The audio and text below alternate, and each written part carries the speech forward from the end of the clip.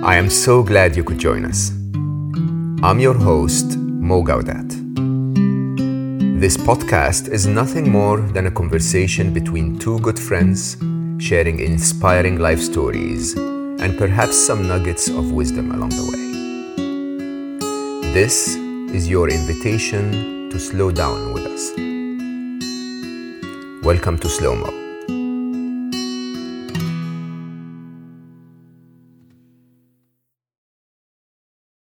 Welcome back. So this, finally, after 2.5 years, almost 3 years of working together, Alice Lowe and I are coming up with my next book, the fourth book in my series. First for Alice, Unstressable. Unstressable comes out in the US on April 30th and comes out in the rest of the world on May 9th in English. It is one of my favorite efforts because it's backed up by a mission of helping people come out of stress every year. So my guest today, and the best guest, honestly, to start a series of podcasts about stress is my co-author, the wonderful Alice Lowe. Alice has been my guest here on Slow Mo in season 1. You may not have been, one of us by then, but Alice was in the top 10 episodes of season 1. We became very close because she hosted me on her podcast and then I hosted her on mine. She's a stress management expert, not just by study, but also by her personal experience. She is a Reiki master. I can vouch for that. And she is an Akashic Records specialist. And she basically has dedicated her own life after her own experience of stress in ways that are probably a bit too much for most of us to try and alleviate stress from others. Alice and I will be doing a mini-series of stress together. Some of it you'll find here only on Slow Mo. Some of it you'll find both on here and on Alice's podcast, Unstressable. And some of it you'll find on Unstressable only. But we're trying to cover stress from all angles to give you an overview and hopefully have you join our mission by being one of the 1 million out of stress this year. The book is out, so ready for pre-orders. If you do pre-order, which I think you should, please keep your pre-order receipt. Go to unstressable.com, send us a copy of that, and then we will invite you to our very special online launch event on the 28th of April to discuss Unstressable and a lot of the techniques that we may not have the time to discuss here today. All right, Alice. So Unstressable was not an unstressful experience to write this. So we started 2021. Yeah. Wow. Yeah. 2021. I think all my friends think I was lying about having written a book. It's taken so long to come out. What most people don't know is that writing a book is probably the easiest part of publishing a book. So it actually becomes progressively more complicated. So we started writing. Was it 2021? Yeah. It was. 21. Like March 21. Yeah. And then I think by summer 21, we were done, right? There were those wonderful conversations going back and forth. Remember when we would have this half an hour, 1 hour phone conversation about the structure of every chapter. And then we would split and work on the parts that we are good at together, separately. And we would edit each other's work and so on.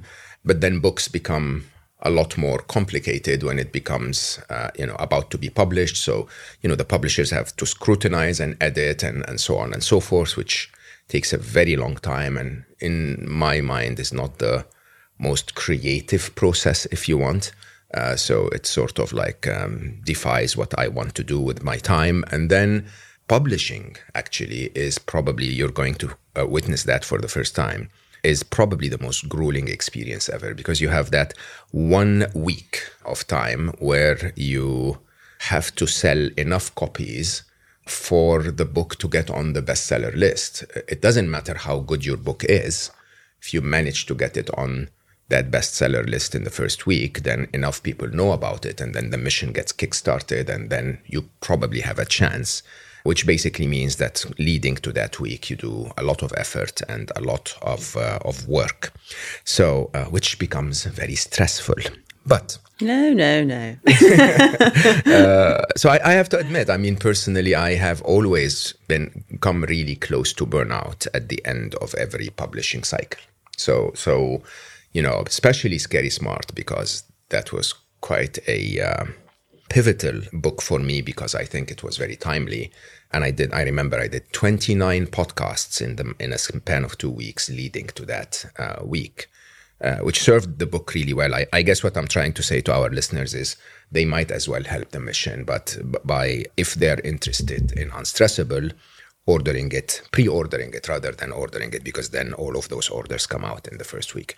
The story, however, of Unstressable, I think most people know my side of stress and losing Ali and so on, but I don't know if everyone knows your side and, that story that I was talking about your personal experience. Do you want to share that briefly? And why were you in your 20s the most stressed person on the planet?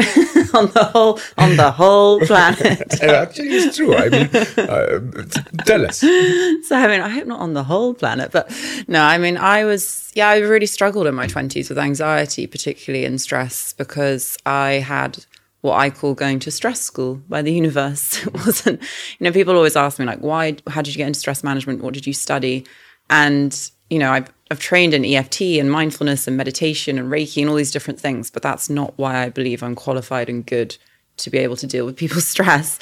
The universe sent me to stress school. So over a period of, it's like 7 to 8 years, I was lucky. I grew up in a very stable, wonderful home and loving parents. And, apart from normal teenage angst we all have, life was pretty, easy, I will say, until I was 18. And then suddenly life had a different plan. So my dad was an entrepreneur and he had built successful businesses. But then after the 2008 credit crisis, he really, really struggled with them sort of falling apart financially, having overly invested in various things. And he sort of watched that really disappear in front of him. And he was very, very stressed, obviously, understandably, from having to put his company into administration process that he had worked years to build. And, it's really meant a lot to him. He was of that generation where men provide. And, it's kind of an identity, right? I'm sure you can kind of relate to that as a man.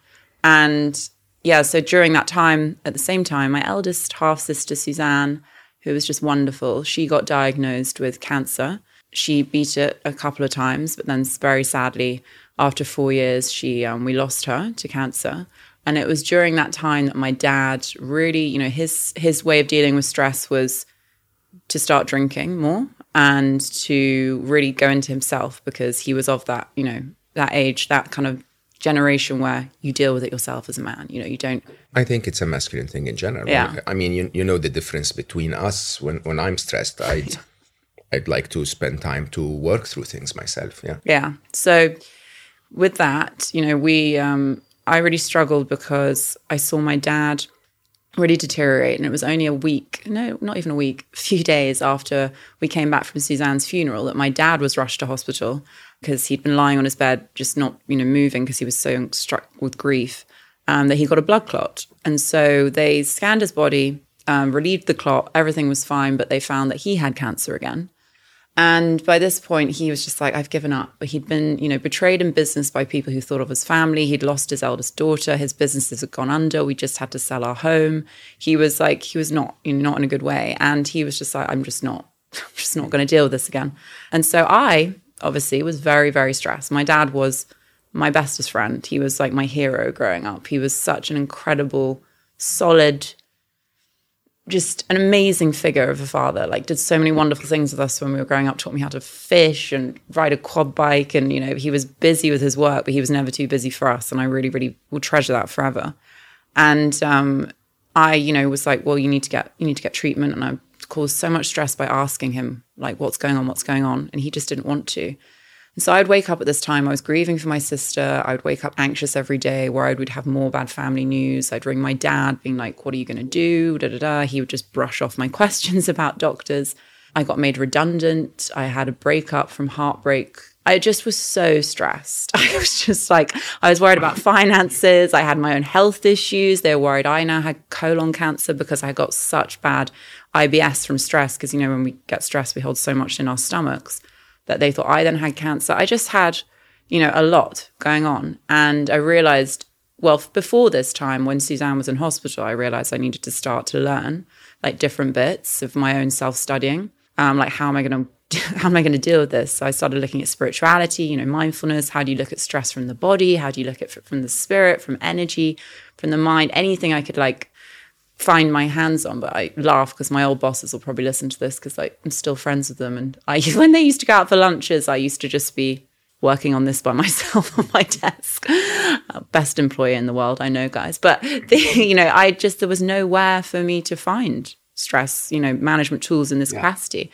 And anyway, I soothed myself. I managed to come back to being like more like myself. But then it was 4 years after Suzanne died that I lost my wonderful dad to stress-related illness. So he was always adamant, and he was correct, that cancer wouldn't grow quick enough when he was in his 70s to do anything about, and he'd already given up. It was like his way of, leaving, essentially, kind of resigning himself to it. And he was correct, though. We lost him to a burst stomach ulcer that accumulated from severe stress, and it burst and caused internal complications. And, I remember, I think I said this to you because you talked about this with like Ali. I remember going to the funeral chapel to see my dad and see his body, and he looked more peaceful than he had done in like 8 years. And I was just like, I'd already done this work because, I was working with clients then, and we'd, hadn't met. But like when we met and we wanted to write this book and do this mission, that's such a big part of the reason is my dad, as you know, because I want people to realize that you don't have to have this awful period of your life for such a long time under stress. Like, we're not meant to be stressed. Yeah. And I mean, my recent experience losing my brother and my sister-in-law is very similar, where you actually, for those who may not be following, so my brother had several cancers actually for a year and a half now, and he was rushed to a hospital like a month and a half ago. His wife is really my sister. I mean, someone that I love so dearly. And from stress, she, sitting next to his hospital bed, had a heart attack and couldn't be saved even in the hospital. And then a month and a week later, he himself just gave in. And interestingly, not because of the cancers, when you're saying it now, it was again because of a benign tumor that was in his digestive system. But like you, when I saw him leaving, I think the very first thing, of course, was shock to lose both of them. It was the pain of missing them because they lived in Egypt and I didn't see them that often as much as I loved them. But then I realized it was actually good for him. That amount of suffering would be selfish if you think about it to keep them. So yeah, I can easily relate to that. Of course, when we started to write Unstressable, for those who may not know, so Alice was the one that suggested I write about stress, and I said, no, I don't write about stress. I write about happiness, and then she said, but how can you expect people to be happy when they are so stressed? And she told me her story, as I said on the podcast. But then I realized, which was quite big for me, that I too had a very similar experience, which I only realized when I started to write Unstressable, which was the fact that I lost my dad, not my son. My dad I lost when I was 24. He died in my arms, again, because of stress. Mm-hmm. And he was a very distinguished engineer. He was really a successful, a businessman.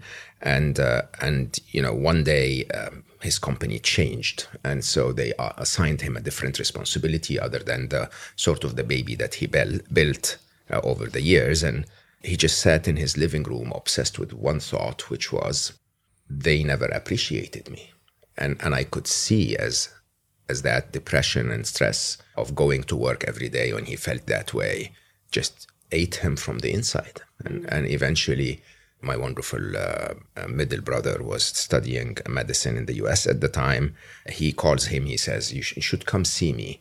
And so my brother takes a flight, comes over. My dad comes with me to the airport. First time in his life to receive someone, or at least in my life, seeing him receive anyone in the airport. He hugs my brother and then says, okay, we're done. I can go home now. And that's it. That was the very last word he said. We went home. My other brother, who recently left us, came and hugged him. And then he lay on the floor and left life. And I think that idea is profound in our book, that we all will struggle, that there will always be some reason to be stressed, right? Whether it is your dad's financial, circumstances, or my dad's obsessive idea, or your dad's losing Suzanne, your sister, or my sister-in-law's, stress about losing Amr, my brother. So when you really think about it, it seems that stress is quite pervasive. But what we're attempting to do here is to say that it doesn't have to stress you. The events can be stressful, but that you don't have to be stressed. I believe that I wouldn't have written that book as it is if it wasn't for you, because you and I are very different. We really are very different. So describe that, basically. Our difference. Yeah.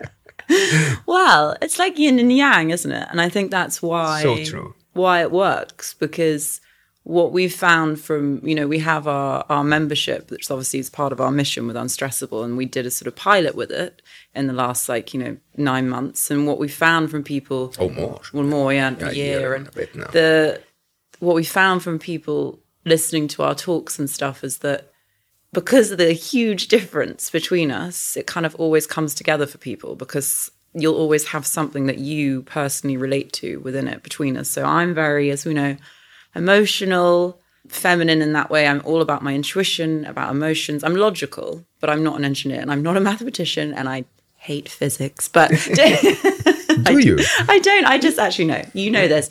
I won't say, I'll say this in a second, come back to the physics point, but that's how, I live my life based on energy, emotions, emotional intelligence, intuition, spiritual intelligence. And I like logic, and I practice, mindfulness and those kind of practices and putting it together. But that's how I always have been.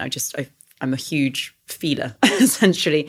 And you obviously have this amazing, mathematician, physics, engineering mind, which is so oh my God, it just kind of blows my mind. I don't really understand what goes on in your head sometimes. It's a foreign language. And then obviously you have that, emotional wisdom, and you appreciate all those sides so much as well. And so I think the fact that we both appreciate the other side of what the other one can give, and also then give a different side, is why it all came together. Yeah, I always say that when I read my bits of the book, I go oh yeah, that makes sense. Written as concise as possible, and equations. There are so many equations in this book. But then I read your bits, and I say that with a ton of respect and love, because every time I read your bits, I go where is she going with this? What is this? And then around a half a page or a page in, I go I feel something in my heart. So it doesn't hit me in my head first. I just feel it in my heart, and I go oh my God, wow, right? and then sometimes I read it again, and I think the language is so different. You write in such a feminine way. I write like a textbook. It's what am I doing? But it's really quite an interesting mix. And the book is made up of very different sections, as I said, where you wrote the last 3 chapters completely, and I learned quite a bit from them. I wrote perhaps quite a bit of the first 3, and then we shared efforts on other chapters. But the idea is that it is such a comprehensive view of the topic from both sides of the yin and yang, which I think is really beautiful. So to give you guys today an overview of what we did, we thought that probably one of the good ideas to do this is for us to discuss some of our favorite bits, right? Would be fun. Different things for the different, the yin and the yang will like things differently. So maybe we alternate. You just say one of your favorites, I say one of my favorites until we run out of time. Does that work?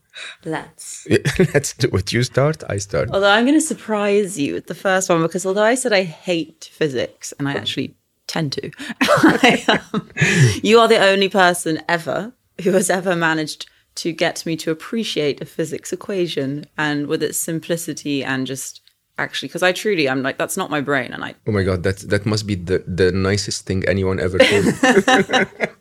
But with the equation in the book, which you say to repeat, because I'll get it wrong, because I'm so, what's the equation? The stress equation? Yeah. All right. So Alice tells me we need to write about stress. At the time, I asked her to write a chapter so that I know how she's going to write, so that I know that, not only she's an expert, but a good writer. So she wrote a bit about the biology of stress, which was really, really quite impressive. I added to it afterwards, which is, I think, one of the good parts of the book. But then to me, I just couldn't get it. And to my strange mind, I only understand when I see things in an algorithmic way.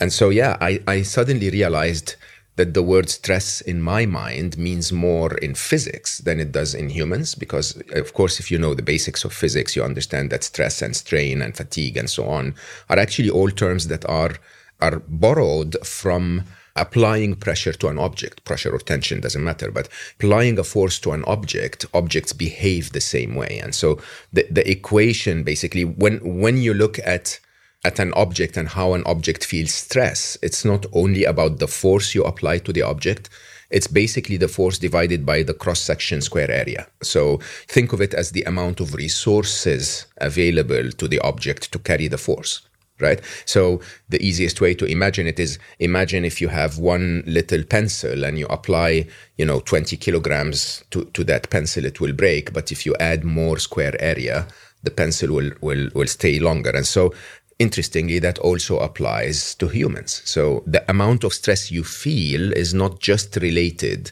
to the forces and challenges and pressures applied to you. It's basically those forces divided by the skills, resources, and abilities that you have to deal with that pressure. Yeah, exactly. So I loved that, because that extension of like expanding your capability, right, with the surface that you call in physics. It's what I've always based all my work on when I work with people in stress. It's like, okay, understand yourself, understand it, but then give you tools to actually deal with it, which is like expanding that capability, like you say. And I think that I just loved that you actually managed to create a physics equation that was simple enough for what we call the stress equation for the book, and then get someone as, emotional as me to enjoy it. Yeah. So I think that bodes well. And it just is it's so logical. But it just feeds into every other part that we discuss with our whole book, which is I love it, to be honest. Yeah, shockingly. I have to say, I really understood stress quite a bit better when I started to do the mathematics of it. So stress being the pressures or the challenges that you face divided by your abilities and resources is one. But I also like the analogy to strain. So, in physics, once again, if you stress an objects that are brittle and, stiff, if you want, they will break, right? But objects that will flow a little with the event. If you stretch a piece of paper, it will break. But if you stretch a rubber band, it will be elastic enough to go a little bit with you. And that allows it to sustain, more challenges, if you want. Also, the idea of post-traumatic growth, which really, you actually can see it visibly in an elastic band, right? Or a balloon, I think, is a very good example. If you blow a balloon and keep the air within it for, say, a day or whatever, and then you let the air out, you see that the balloon is a little bigger now. It's a little more welcoming of more air the next time, because it's now stretched itself to respond to the force. And I find that quite interesting in humans, the idea that some stress, which is quite interesting, some kinds of stress that would have freaked me out in my 20s, I dealt easily with in my 30s. In my 40s, they were almost a non-issue, and now I don't even notice them as stressful events at all. It's that development of skills and resources that I think works for you.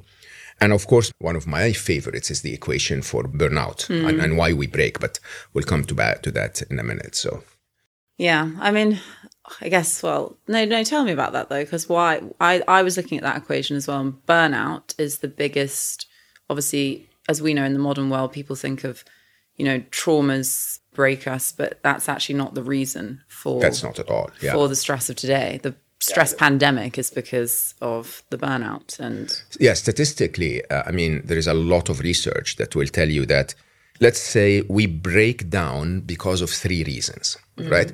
The one that is mostly in the spotlight because it's so visible is trauma. Right? It's like, Mo lost his brother, so Mo should be breaking down. Okay. And trauma is basically, again, I wrote a trauma equation in humans in the book, which basically says that you break down under trauma when the force applied in a very short time to you exceeds your ability to handle the pressure, basically. So it's sort of a very quick snap. Okay. Yeah. But statistically, 91% of people. So let's put it this way: 97% of all humans will get at least one PTSD-inducing, like very high level of trauma, like losing a loved one or being in an accident or being in a war zone or working in an intensive care unit and so on. 97% of us will get at least one of those in a lifetime. 91% of them, so 9 of every 10, will recover within 3 months. Yeah. Okay? More than 96% will recover within 6 months.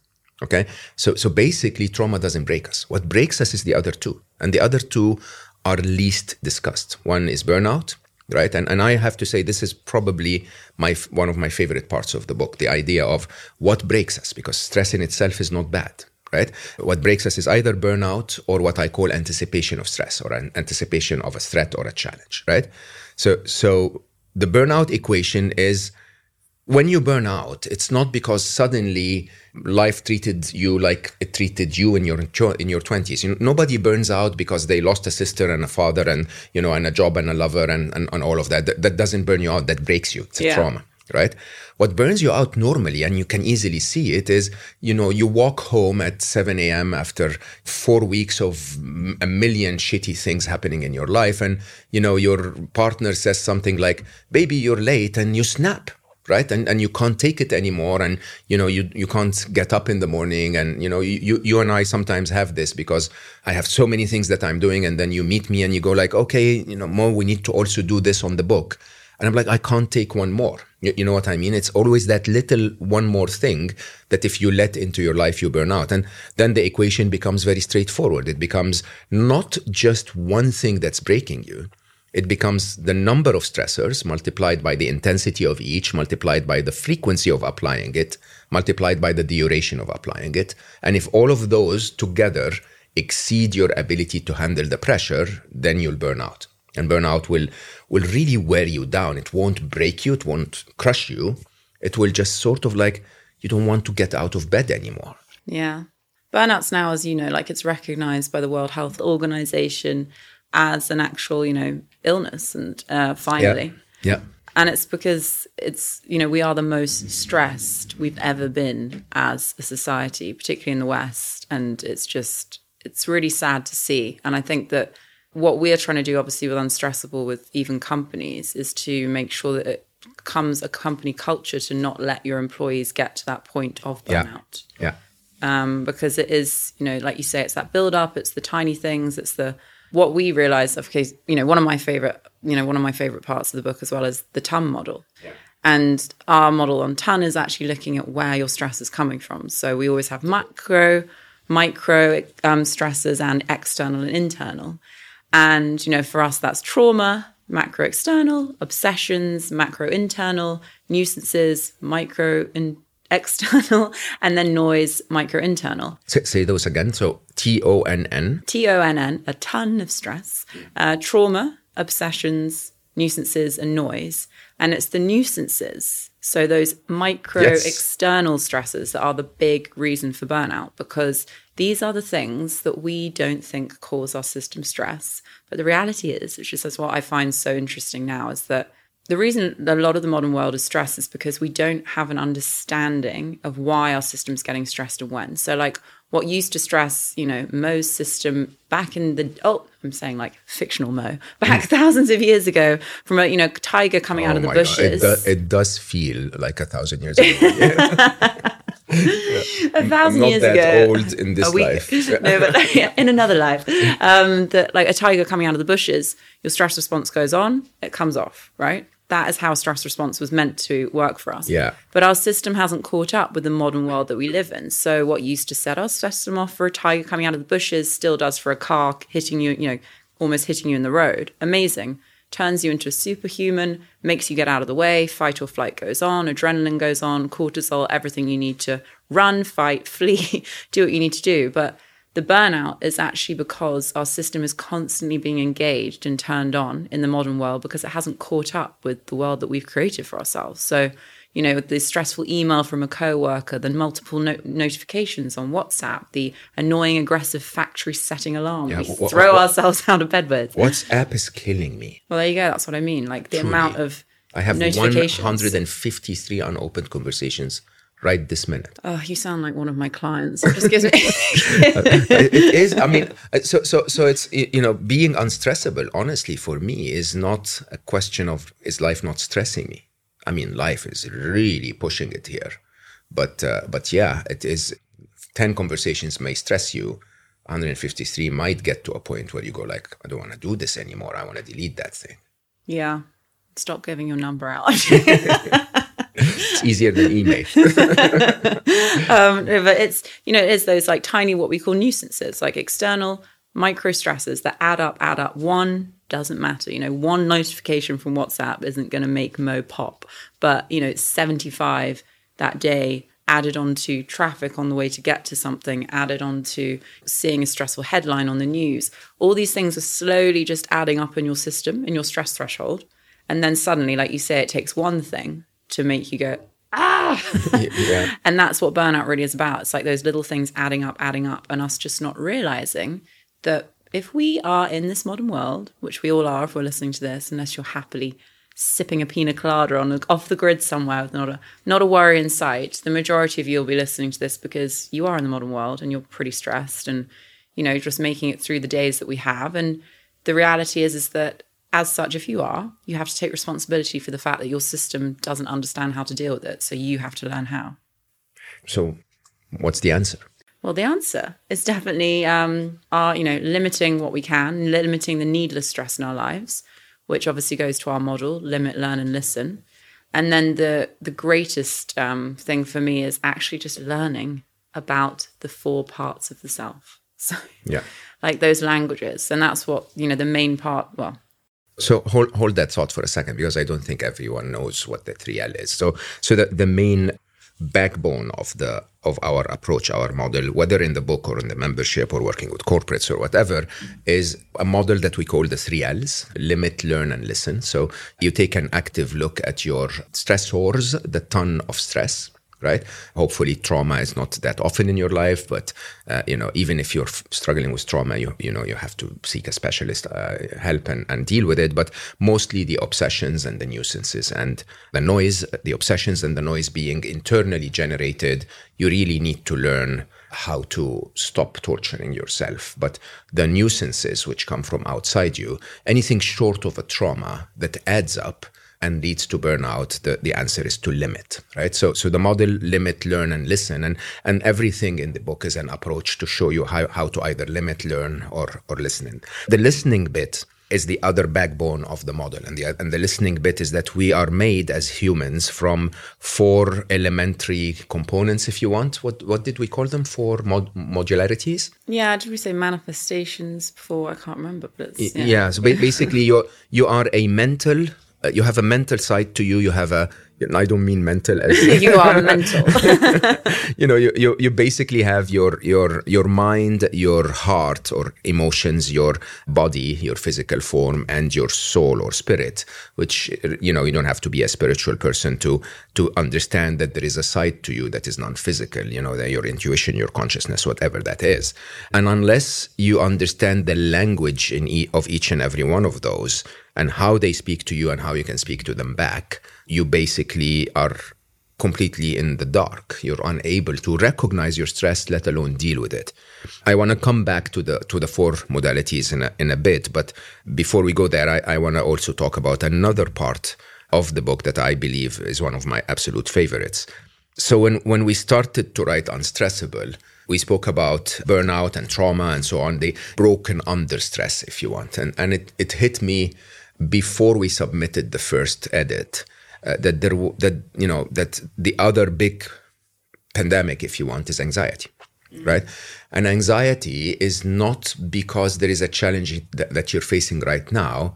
It's about a challenge that you haven't faced yet. It's about something that's happening in the future. And so, as I said, we break down under three circumstances. One is trauma, the other is burnout, and the third is what I call anticipation of a threat. Okay. So all of that thoughts, that mental work that we do, mental as in absolutely crazy. Yeah, I mean, it's absolutely crazy, which brings us down to fear and all of its derivatives, as I always say. And it's quite interesting when you understand the difference between them, that they're not all the same. So it's worry, fear, anxiety, and panic, right? And we sort of deal with all of them as if, okay, a challenge is about to face me. I need to start to deal with it. Actually, not true at all. So they come from the same main fabric, but they're very different in their nature. Worry at the very bottom it happens when you suspect that there is a challenge coming, but you don't actually know if it will be. Right? It's like, your company there are rumors that the company is not doing very well financially. And now you're telling yourself in your mind, oh, I'm worried that they may lay me off, right? You don't have information about that. You don't know if the threat is actually about to happen or not. You don't know if it's going to hit you or not. Are you one of the people that may have to go or not or whatever?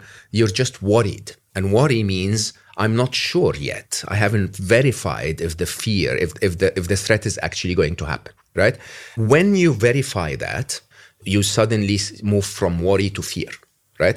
And fear is, I know for a fact that I'm going to be laid off, right? That's a very different one. Panic is not even related to what you're afraid of. It's related to time. Oh my God, HR and my manager are in the room. They're going to lay me off, today or next week or whatever. When the threat is imminent, that's when we start to panic. Anxiety, very different fabric. Anxiety is something, a threat or a pressure or a challenge is about to happen, okay? And I've looked at it and I now analyzed my abilities to deal with it, and I actually don't think I can. That's where anxiety happens. It's not a form of fear. It's a form of doubt of your own capability to deal with something you're afraid of, right? And so when you look at those four, problem is every time we feel any of them, we try to remove the threat or minimize it or avoid it or find a way to deal with it. But that doesn't work. That only works when you're afraid. Okay? When you're worried, your task is not to actually deal with what you're afraid of at all. Your task is to verify if there is actually a reason to be afraid or there is no reason to be worried. So you're verifying if what you're worried about is actually true. If it isn't, drop it. If it is, then move into fear and let's deal with it as fear. And within fear, that basically means you need to either do your best to remove the threat or to minimize its impact or to be ready for it. Okay? When you panic, you don't want to deal with the threat at all. When you panic, you want to deal with the concept of time. So you need to tell yourself, if you feel panicked, okay, what can I do to give myself more time?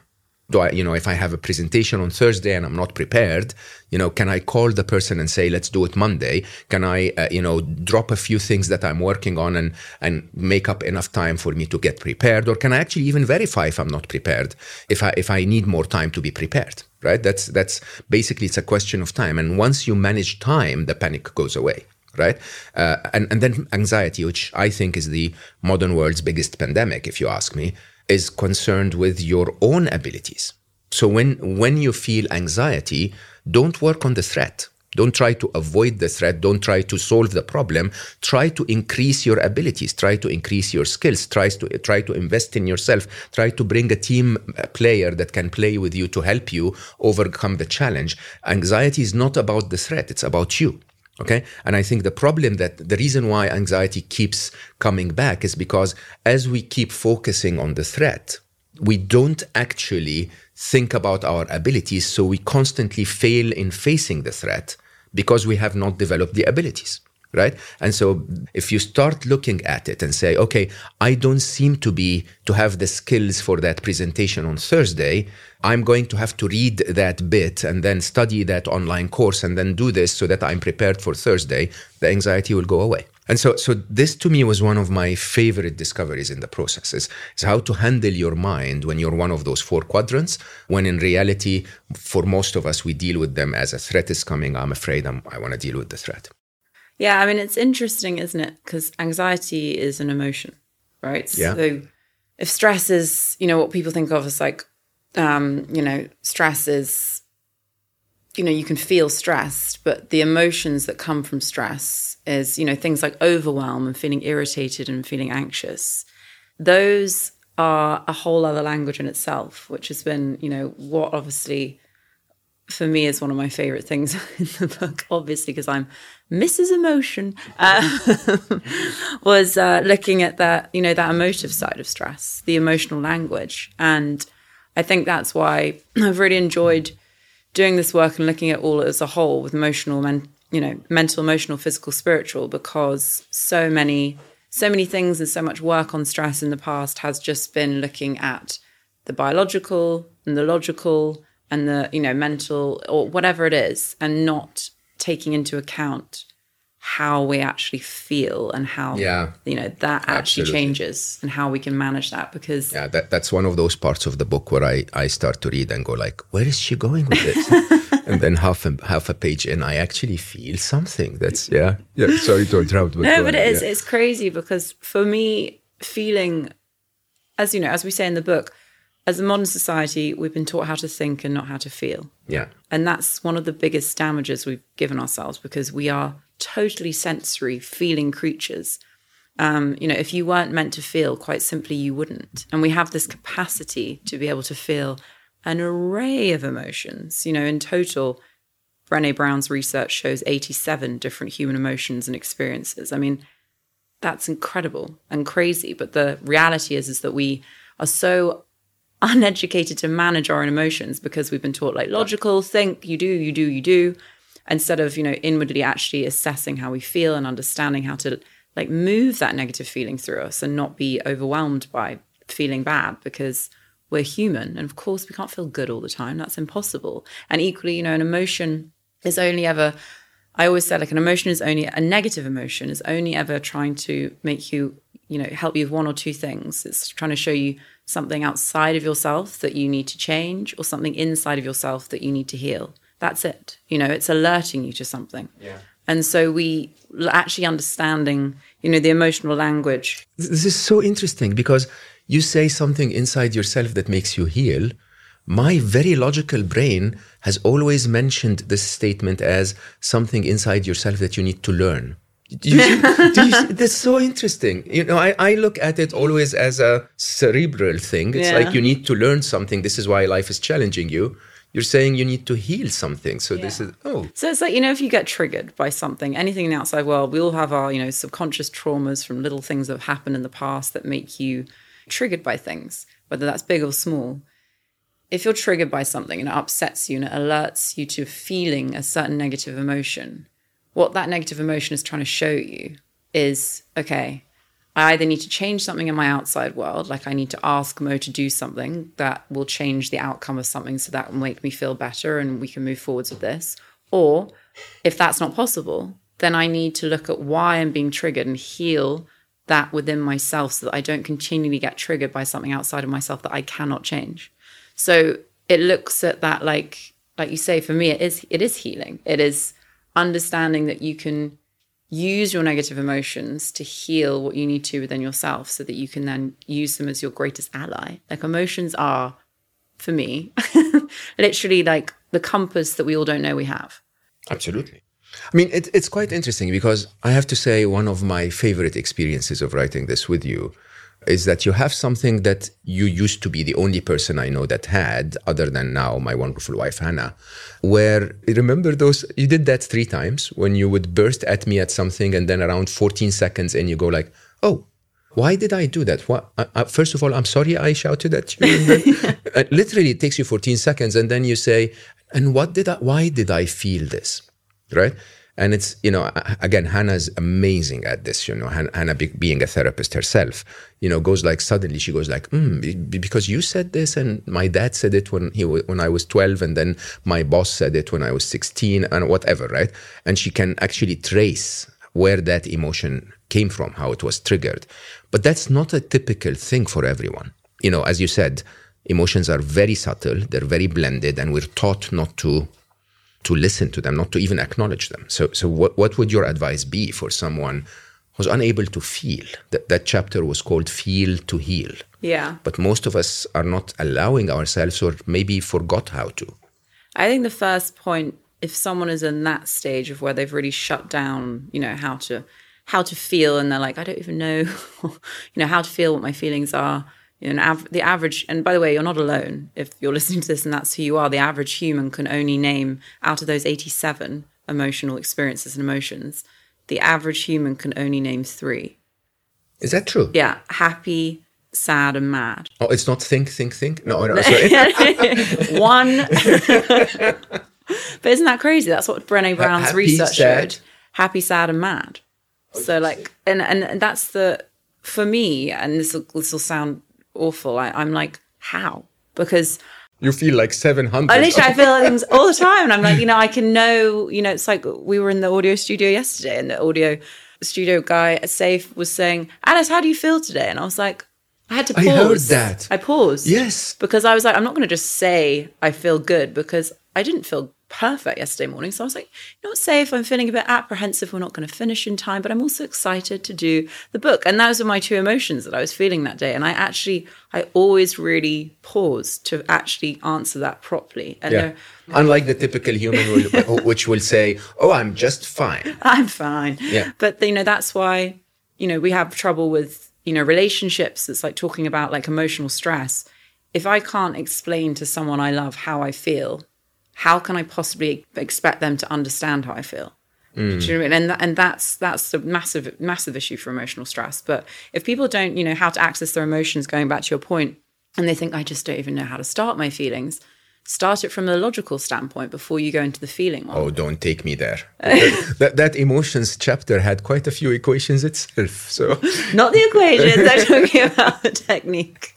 About start to write. So like, therapeutic writing, and writing simply on the prompt of, and I actually found this interesting. I was talking to a friend about this the other day, because I do morning pages. I free flow. I can write just letting out every single emotion, goes from left to right, upside down, and it'll go to all sorts of places, uncensored, in my journal. And it's an emotional process for me. It's a great way to start for people. That logical, pen to paper, therapeutic writing has been, a huge thing since, the 60s. And in therapy is a recognized therapy, because it gets you to access that stream of emotional consciousness uncensored, and you don't think anyone's going to judge you, because they're not. It's just you and the paper.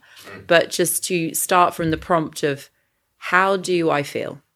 Yeah. How do I feel? And then how do I want to feel? Yes. And just start to like open it up that way, and look at how you feel and how you want to feel, if that's aligned, or if it's really far apart. If it's really far apart, then I just say like, okay, for your little exercise that day, just think of one tiny micro action you can take to help you move towards the feeling you want to feel. But equally, just keep writing out to process the feelings that you're uncomfortable with. And I found that, like you talking about logic then, it's true. I had a friend who was saying to me the other day, they'd looked at the journal prompts we put on our Unstressable Instagram, had come up as a post. And they're like, oh my God, I found that so useful, because I really struggle to just write my feelings, and I really need those prompts. And it's such a good reminder that people do, it needs some guidance. But yeah, just start to ask yourself, as there's many feeling techniques that I could go into, but I won't, because that's really accessing the feeling. Yeah. But to start with the logic, get your pen and paper out and just ask yourself, how do I feel? And how do I want to feel? I have to say, I was amazed. On our membership, we have a consumer side, but we also have quite a few corporates. And, the serious corporate members who come to the membership webinars, and how absorbed they got into that emotional side of things, and the idea of actually thinking about the fact that they have the right to feel, let alone, need to learn the skill to enable that. Again, I think that was extremely eye-opening for me. I was reading the audiobook a couple of days ago, the chapter of my bit of the chapter of emotions. And there are very prominent 4 equations there. Of course. Yeah. In my mind, I think, of course, that emotions they appear erratic, but they have a logic behind them, right? So like I described, panic panic is a question of time. The threat is imminent. So, but, you can actually mathematically describe that it's related to time. One of the 4 equations is wrong. So I'm going to ask you, as our listeners, to find out which one it is. It's wrong. It's not perfectly written mathematically. Yeah. See, I wouldn't be able to tell because I can't do maths. Yeah, I had to say, I stopped while reading the audiobook saying, oh my God, yes, that's actually not right. I mean, it's a tiny mistake, but yeah, it's missing one symbol. No one will know. So we will not remove it because the book is out for print already. So maybe in the next edition. But if you pre-order the book, which would really help us, by the way, with our mission. So if you plan to buy the book, pre-order it. If you pre-order the book, when you get it, find out which of the 4 equations is not accurate and send it to me. If you discover that more than one is not accurate, then I'm not going to write math again. One other thing I should probably have said is that inside the book you'll have a $15 discount code for Unstressable, the membership. So if you plan to use the membership at any point in time, that will basically mean that you got the book for free. Okay, so can I say one of my favorites? Of course, please. One of my absolute favorites in this book was how Alice wrote about physical stress, for the simple reason that I was about to edit the physical stress chapter. As I said, we edited each other's work. So I was about to edit your work a month before I went on my 2022 retreat. And if you recall, I texted you. So I read the chapter. Oh, I recall. I read the chapter and I actually realized that everything you wrote in that chapter applied to me. Like, I was so physically stressed. And I think that's probably because of because of the number of things that I do in passion to achieve my mission, but also because I'm getting older. I'm not old, I actually feel quite young, but I'm getting older. So the idea of traveling 16 hours somewhere, then landing and sleeping for 2 hours and then waking up to do a talk. Is absurd, yes, carry on. Yeah, it is. But I have to admit, so I read that chapter and I made a commitment that I will actually take care of my physical form in that retreat, the 40 days retreat I did in 2022. And I felt amazing. It completely changed me. You focused specifically on inflammation. And of course, because I have access to the author, I asked for a quick summary around what I need to do and how I change my diet and how I change my, rest and recovery and so on and so forth. And I applied that during which is all advised in the book, but I got sort of a private consultation and I applied that and came out of that retreat never, ever feeling better. And I mean never since I started working, right? Since my mid-20s. So tell us about physical stress. Tell us why. Why do we feel physical aches and pains when we are stressed? For me, I always look at the body as it's like an extension of the mind, right?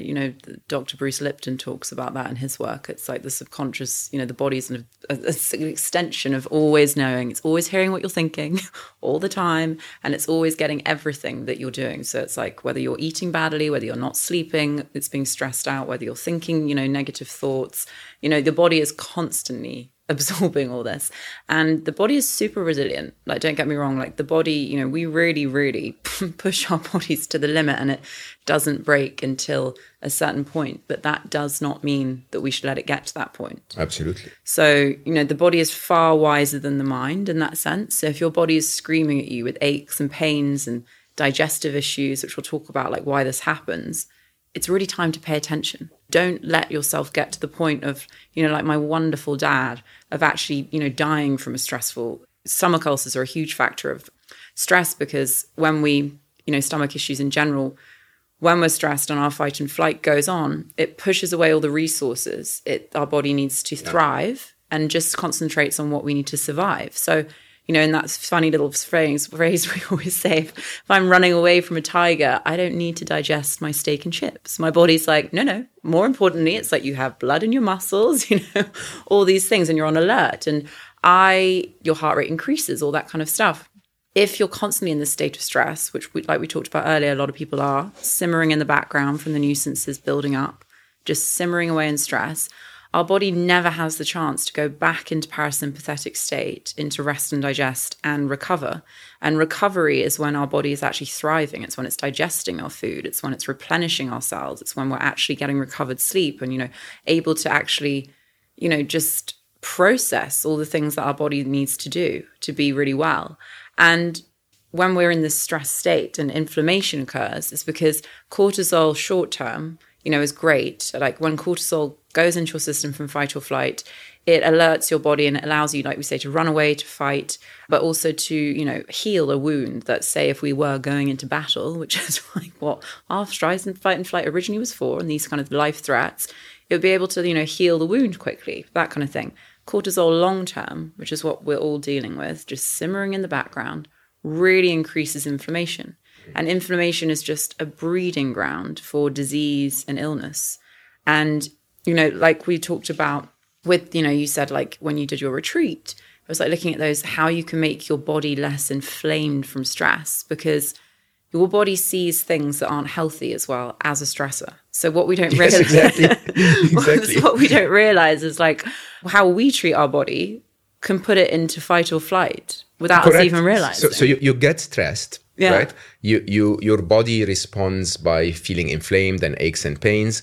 That stresses you, right? So you eat junk food and that stresses your body. So it stresses you, and that's, and then you don't sleep enough and it stresses you, and, exactly. And so on. It's a vicious cycle. Like, sleep, there's a reason why sleep, for example, is used as an active torture method in certain prisons, because lack of sleep is so stressful for the human and the body that your stress response will literally go off continually if you don't get enough sleep. It's like, oh, survival, what's happening, And so all these little things like sugar, it turns your stress response Sugar, on. Oh my God. so that actually, I think, one of the advices that Alice gave me from the book was I needed to take sugar, gluten, dairy, and any allergens. So just inflammation, inflammatory foods from that. Yeah. Oh my God. That actually didn't take very long. I very quickly felt better.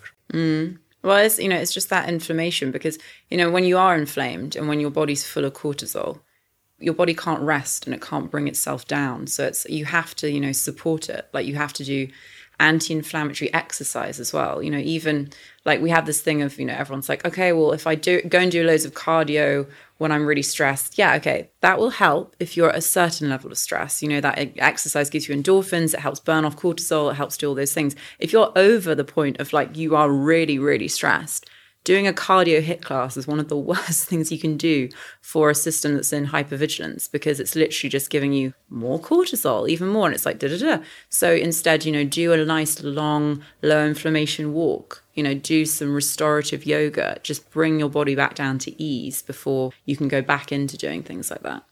I apologize, my wonderful body. Everything in that chapter I did.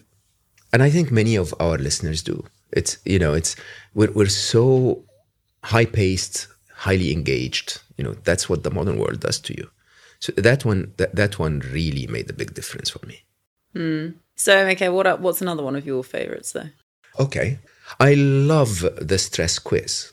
Oh, yeah. I really do. So Alice and I worked on a very long list, I think 40 questions or something like that. Yep, they're quick. Don't scare people. These are multiple choice. No, we worked on a very long list, and then we ended up with 40 questions that you can do in like 4 minutes or something like that, multiple choice, that will give you not only your stress score, so how stressed you actually are, but it will also give you which of the 4 modalities of who you are, mental, emotional, physical, and spiritual, which of those is causing your highest amount of stress or highest contribution to your stress. And we did that. We used it in first time on our retreat last year. We had a wonderful retreat with 150 people that basically took the quiz. And Alice and I both did the quiz, and it actually was quite a An accurate description. I love that, though. I think it's so good, though, because it was accurate. Actually, when we did that, I was like, yes, it really works. Because yeah, exactly. The mathematics behind it is accurate. Because, my biggest challenge, as you know, in managing stress has always been my mind. And so my mental stress will always be the one that I have to work on most. And although I will say all my scores were green, thank you so much. Oh, yeah. Thing, yes. My mental percentage, even though it was green, was the highest percentage out of the 4. Yeah. And then you had, obviously... Yeah, my physical was totally red. Yeah, it was orange. It was orange. It was orange, but it was your highest, right? Your overall score was still in green, but your physical was your highest. And that's always your biggest challenge, like we just discussed. So 100%. And for those of you listening, you don't have to buy the book to get the stress surveys. Just go to unstressable.com and /quiz. /quiz, yeah. Yeah, unstressable.com/quiz, and you'll find it there. You can do it now. You don't have to wait for the book to come out. And it's really very useful.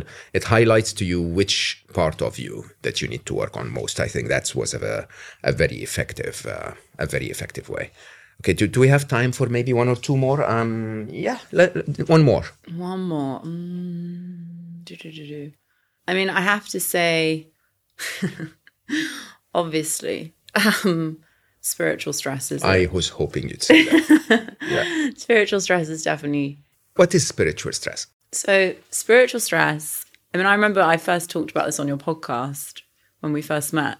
I define spiritual stress, it's nothing to do with religion, it's to do with, spirituality. For me, my own definition of spirituality is a greater connection to myself and a greater connection to something outside of myself. For me, it's what I believe to be God, universal power. But for anyone, that can be, nature. It can be community. If you're not, if you're an atheist, whatever it is, it's your own sense of connection, both inwardly and outwardly, to something greater. Greater than yourself. Yeah.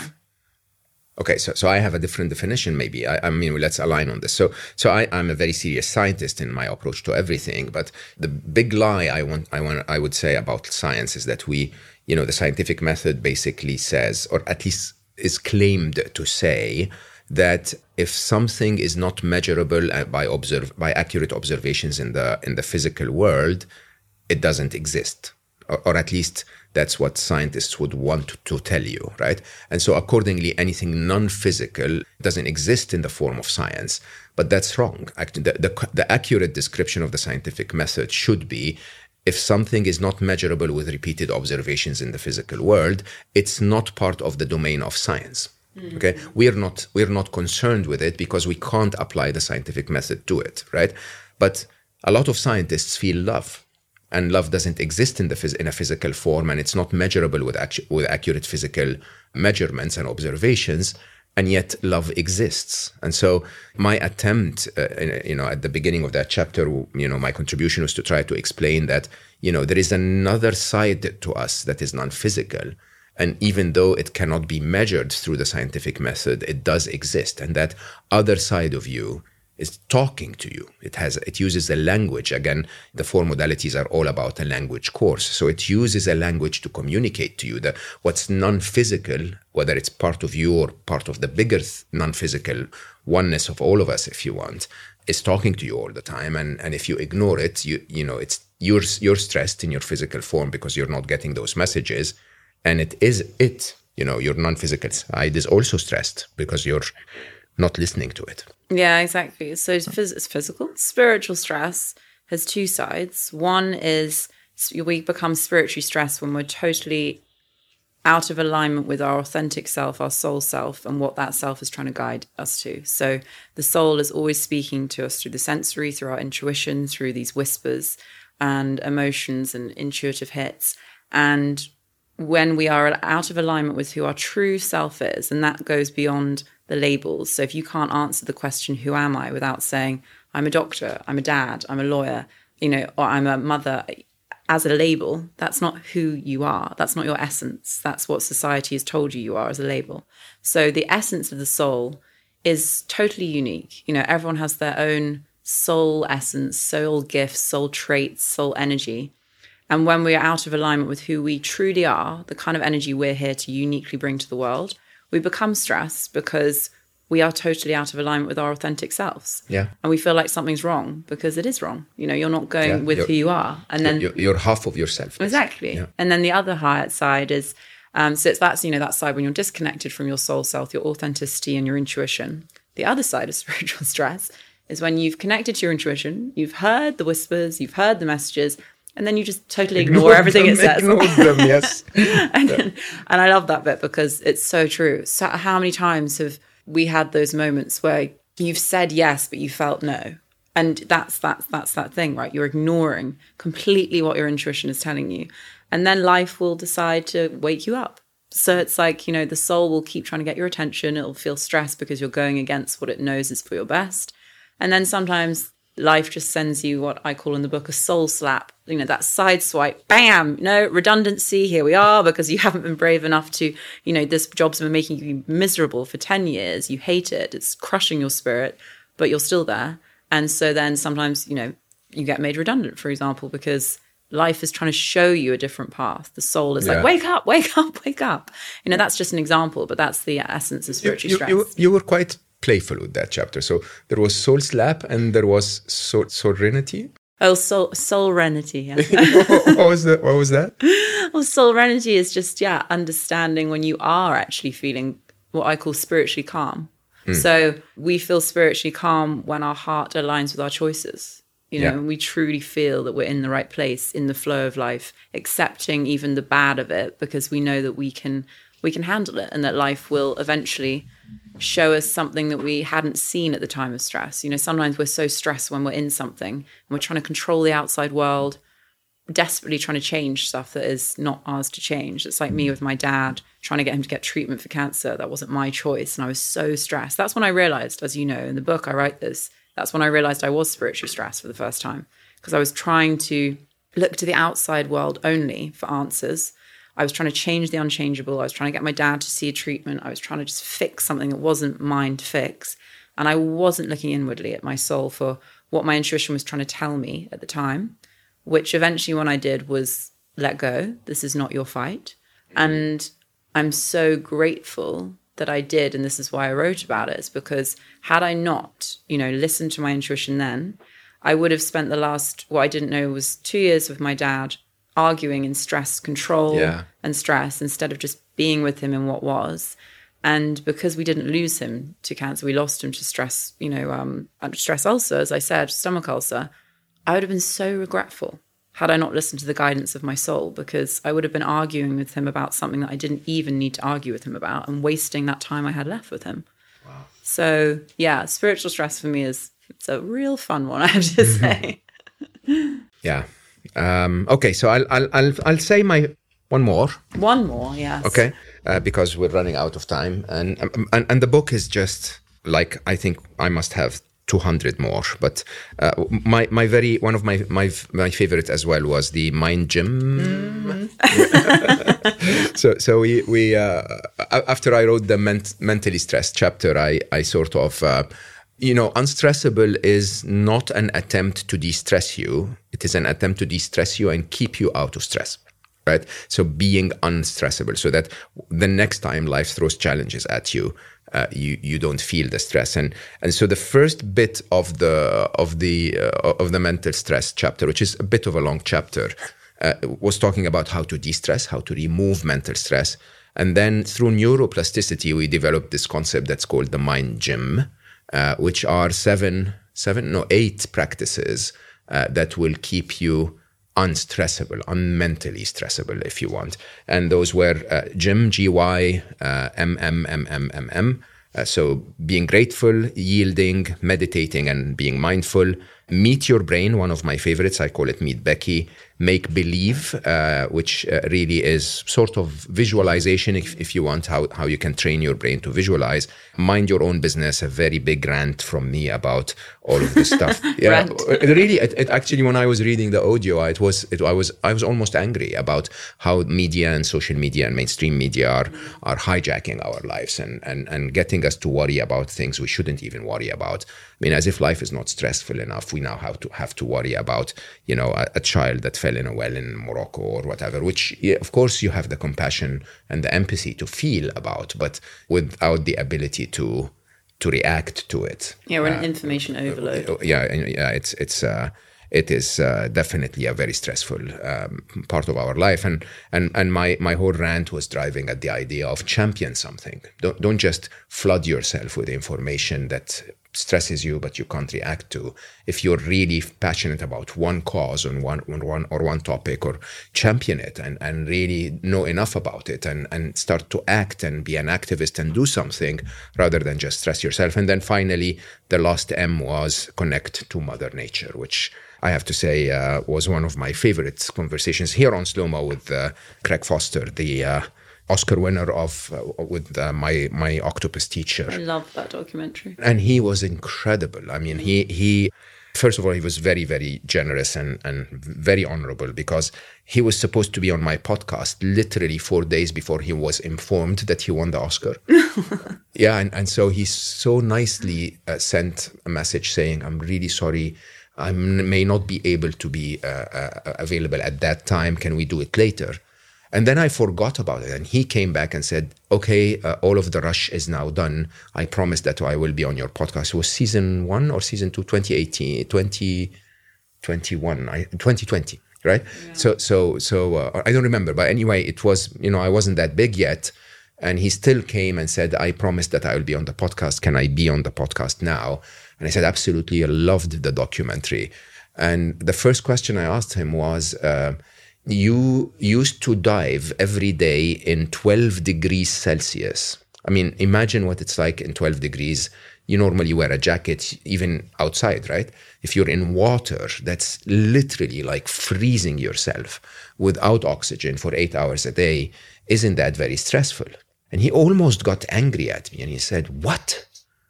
Being photographed by paparazzis all the time and having to do press interviews and having coming out of that Oscar experience. I thought he meant he was talking about your life.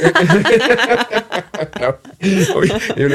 He went from that deep connection with nature into winning the Oscar and feeling so stressed by it, right? And he said, this is stressful. Being in 12 degrees water, this is what we're made for. Yeah. And his statement was, we are of Mother Nature. We're not just visiting. And that one of the biggest reasons for our stress is that we disconnect from our mother, right? And it was so beautiful. And I have to say, one of the 8 practices that I started to include a lot more often in my life. And even here, in my home down in Dubai, you've seen it. It's entirely, you feel like you're in a jungle, all of those plants and fishes and so on. But the Mind Gym in general, I think, is one of my favorite bits of the book. 8 practices, very accurate.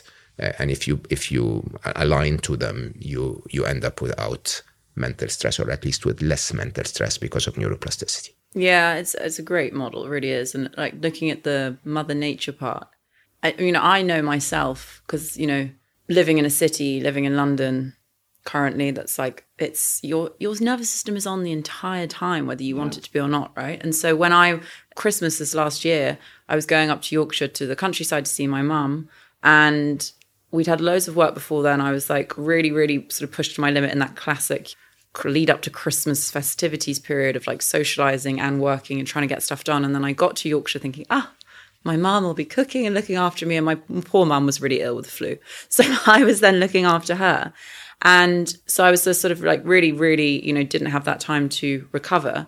So I thought to myself, I was like, right, okay, my meditation's working to a certain level. What does my body actually need? And I went to go and walk in the forest by myself, drove, 15 minutes away to go and walk by myself away from everyone in the forest, in the trees for an hour and a half. And I felt completely different by the time I came back because my body, my nervous system just needed that space that nature allows us to actually put it back into parasympathetic state. And I just think it's so important for people to realize how much that works. Yeah. You always tell me that when I text you and say I'm stressed, and you say barefoot on grass or on sand, put your feet in the ocean's water, which again is sinful if you think about it, to live in Dubai where, the water is so nearby, but then I don't go that frequently, but it does work. It does make a difference. The sea is my happy place. I know. I know, you're a dolphin too. Okay, so let's do a bit of rapid fire. As I said, the book is 385 pages or whatever. So there are quite a few. It's a very comprehensive handbook, as I like my books to be. So quite a few tips, quite a few favorites. Let's do a bit of rapid fire. Any other favorites? Ooh, Just one sentence. Okay, I love the 90 seconds rule. Yeah. Okay, the work of Jill Bolte Taylor, and the idea that even from a biological point of view, what's breaking about our stress is the negative feedback loop. So, you get stressed very quickly. You're supposed to actually de-stress within 90 seconds, like most animals, as soon as the stressor goes away. But we don't. We keep re-stressing ourselves. That to me is one of my favorites. Yeah. One of my favorites is, that our intuition is the language of our soul. So just, when we can connect to our intuition, we can connect to our soul, to our self. And we teach you in the book how to actually connect to your intuition, which I love. Yeah, I love the limit in the digital world bit. That something was you need to practice today, I'd say. It's something I need to practice actively every day. But remember, I dropped my devices hours from 7 hours when I started my practice to around 2.5 hours now, which includes all of my connection with devices, including answering all of those WhatsApps. And, I still try as much as I can to answer every single message I get on social media. Failing. Get me started on that. Failing. Love you all who are listening, but honestly, the amount of micro stress. I'll openly say, look, connecting with humans, which part of the Mind Gym, is really the biggest de-stressor in the world. And I don't go to social media to post or whatever, but that whole idea of connecting to a human, even if so slightly, I really actually uplifts me. All right, your turn. My turn. Didn't I just say one? Okay, wait, no, I didn't. Mm-hmm. Another one of mine would be actually, just the TON model. I love the TON model. I've always looked at macro, micro, and internal and external stress with clients, and then you using the TON acronym and us creating an actual model for those things. That was great. I love that, for people to really understand where their stress is coming from first. Yeah, I love the two models, the deal and the 3 anchors of sanity, I call them. So these are very, very, very down to earth, practical tools and agreements you have with your brain to avoid mental stress. I found the deal and the 3 anchors of sanity very useful. You can flip through the book and find one more. I have one more. A bit of energetic intelligence, obviously, because I love Reiki and all things energy. So for me, that was our energetic CPR, and actually how you can cleanse, protect, and reground, and just how those simple energetic practices, how we need to look after our energy. How our energy body actually affects our stress too. Mm-hmm. There's a lot of information here, though. Yeah, I think we're good with that. So it is one of my favorite works. Normally, when I write books, I write them with the intention of learning first. So, when I write a book, it is a topic that I want to nail down. It's a topic where I have so much information in my head about, and the process of writing is healing and reaffirming for me. This time I had a wonderful co-author, thank you, Alice, who also taught me things that I wouldn't normally accepted as part of the process. There was a moment in our writing process where I used to call them magic something, magic tricks. Yeah. So some of the stuff that Alice talks about that is so unscientific to my mind, and I wanted to label them as magic tricks so that now they're called stress hacks. But they have a magic wand. Yeah, exactly. So now we replace that. Again, one of my favorite bits of the book is that idea of stress hacks and reflection time. So lots of parts of the book are marked with either a stress hack logo or a reflection time logo, which are basically the yin and yang. Again, reflection time is sort of the feminine side, if you want, of being. So you tend to sit with yourself in those exercises and learn something about yourself that you didn't know before. And the stress hacks are practice exercises, things that you can actually do. So it's on the side of doing so that you enable yourself to become better.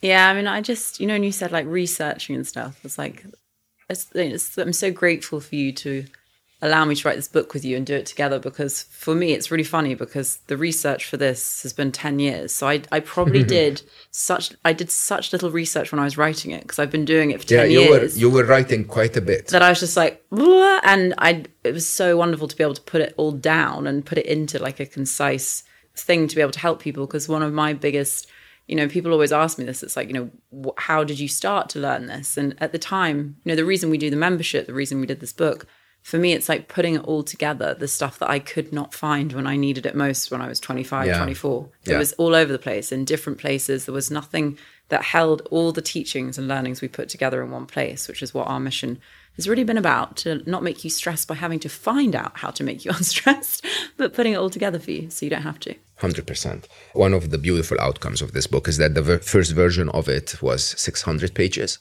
More? 640 or something, yeah. Yeah, and there was a bit in it, 70 pages about stress at work. There was 90 pages around what we call the 9 beasts of grief. So my expectation is that we will hopefully bring those out as well. I think the 9 beasts of grief should probably be a project we work on as soon as we finish this. Yeah, it's been wonderful. Big topic. It's been wonderful, Alice, and our friendship. And yeah, I somehow feel you've always been family, and you will always be family. So I'm very grateful that you pushed me to write this.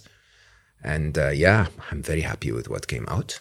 No, I'm very, very grateful for us writing together. It's been, it continues to be like the best. Like you say, it's so cool to work with someone who you think of as family, as a friend, but who's also like taught me so much, and who really is completely different to what I do. And it's been so wonderful. And hopefully, our mission continues to make, take 1 million people a year out of stress. It's not like a blanket comment for us. It really means something to both of us for the reasons we told you. And it actually looks possible. Yeah. With all of the pipeline we have on our membership and on book sales and all of the talking engagements and speaking engagements.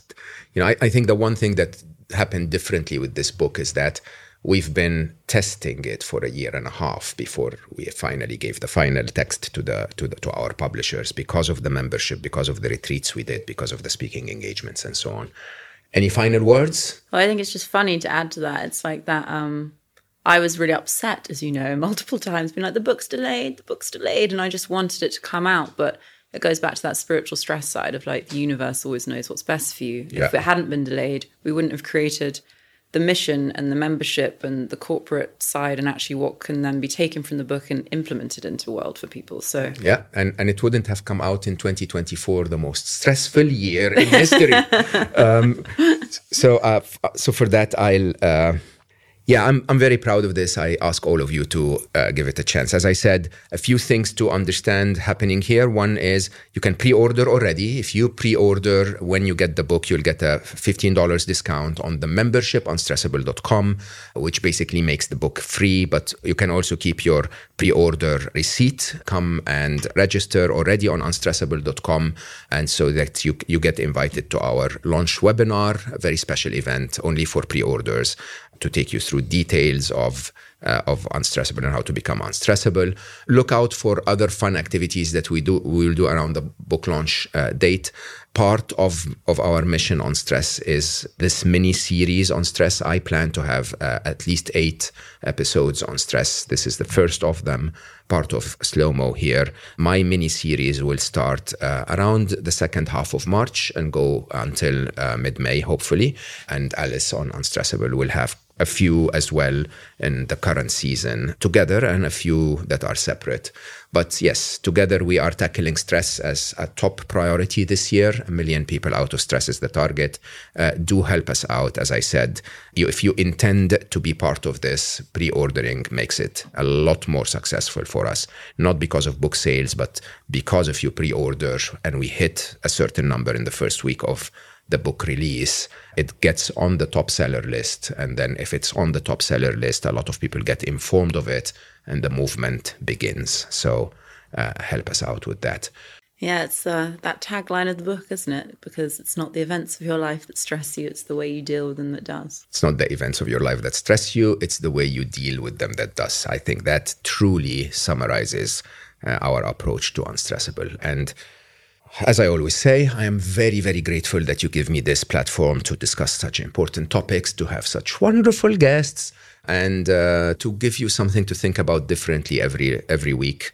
This definitely a lot of the stress that comes in life that is part of the pace of life. So whatever it is that you're doing this week, please find a tiny bit of time to slow down. I love you all for listening, and I will see you next time.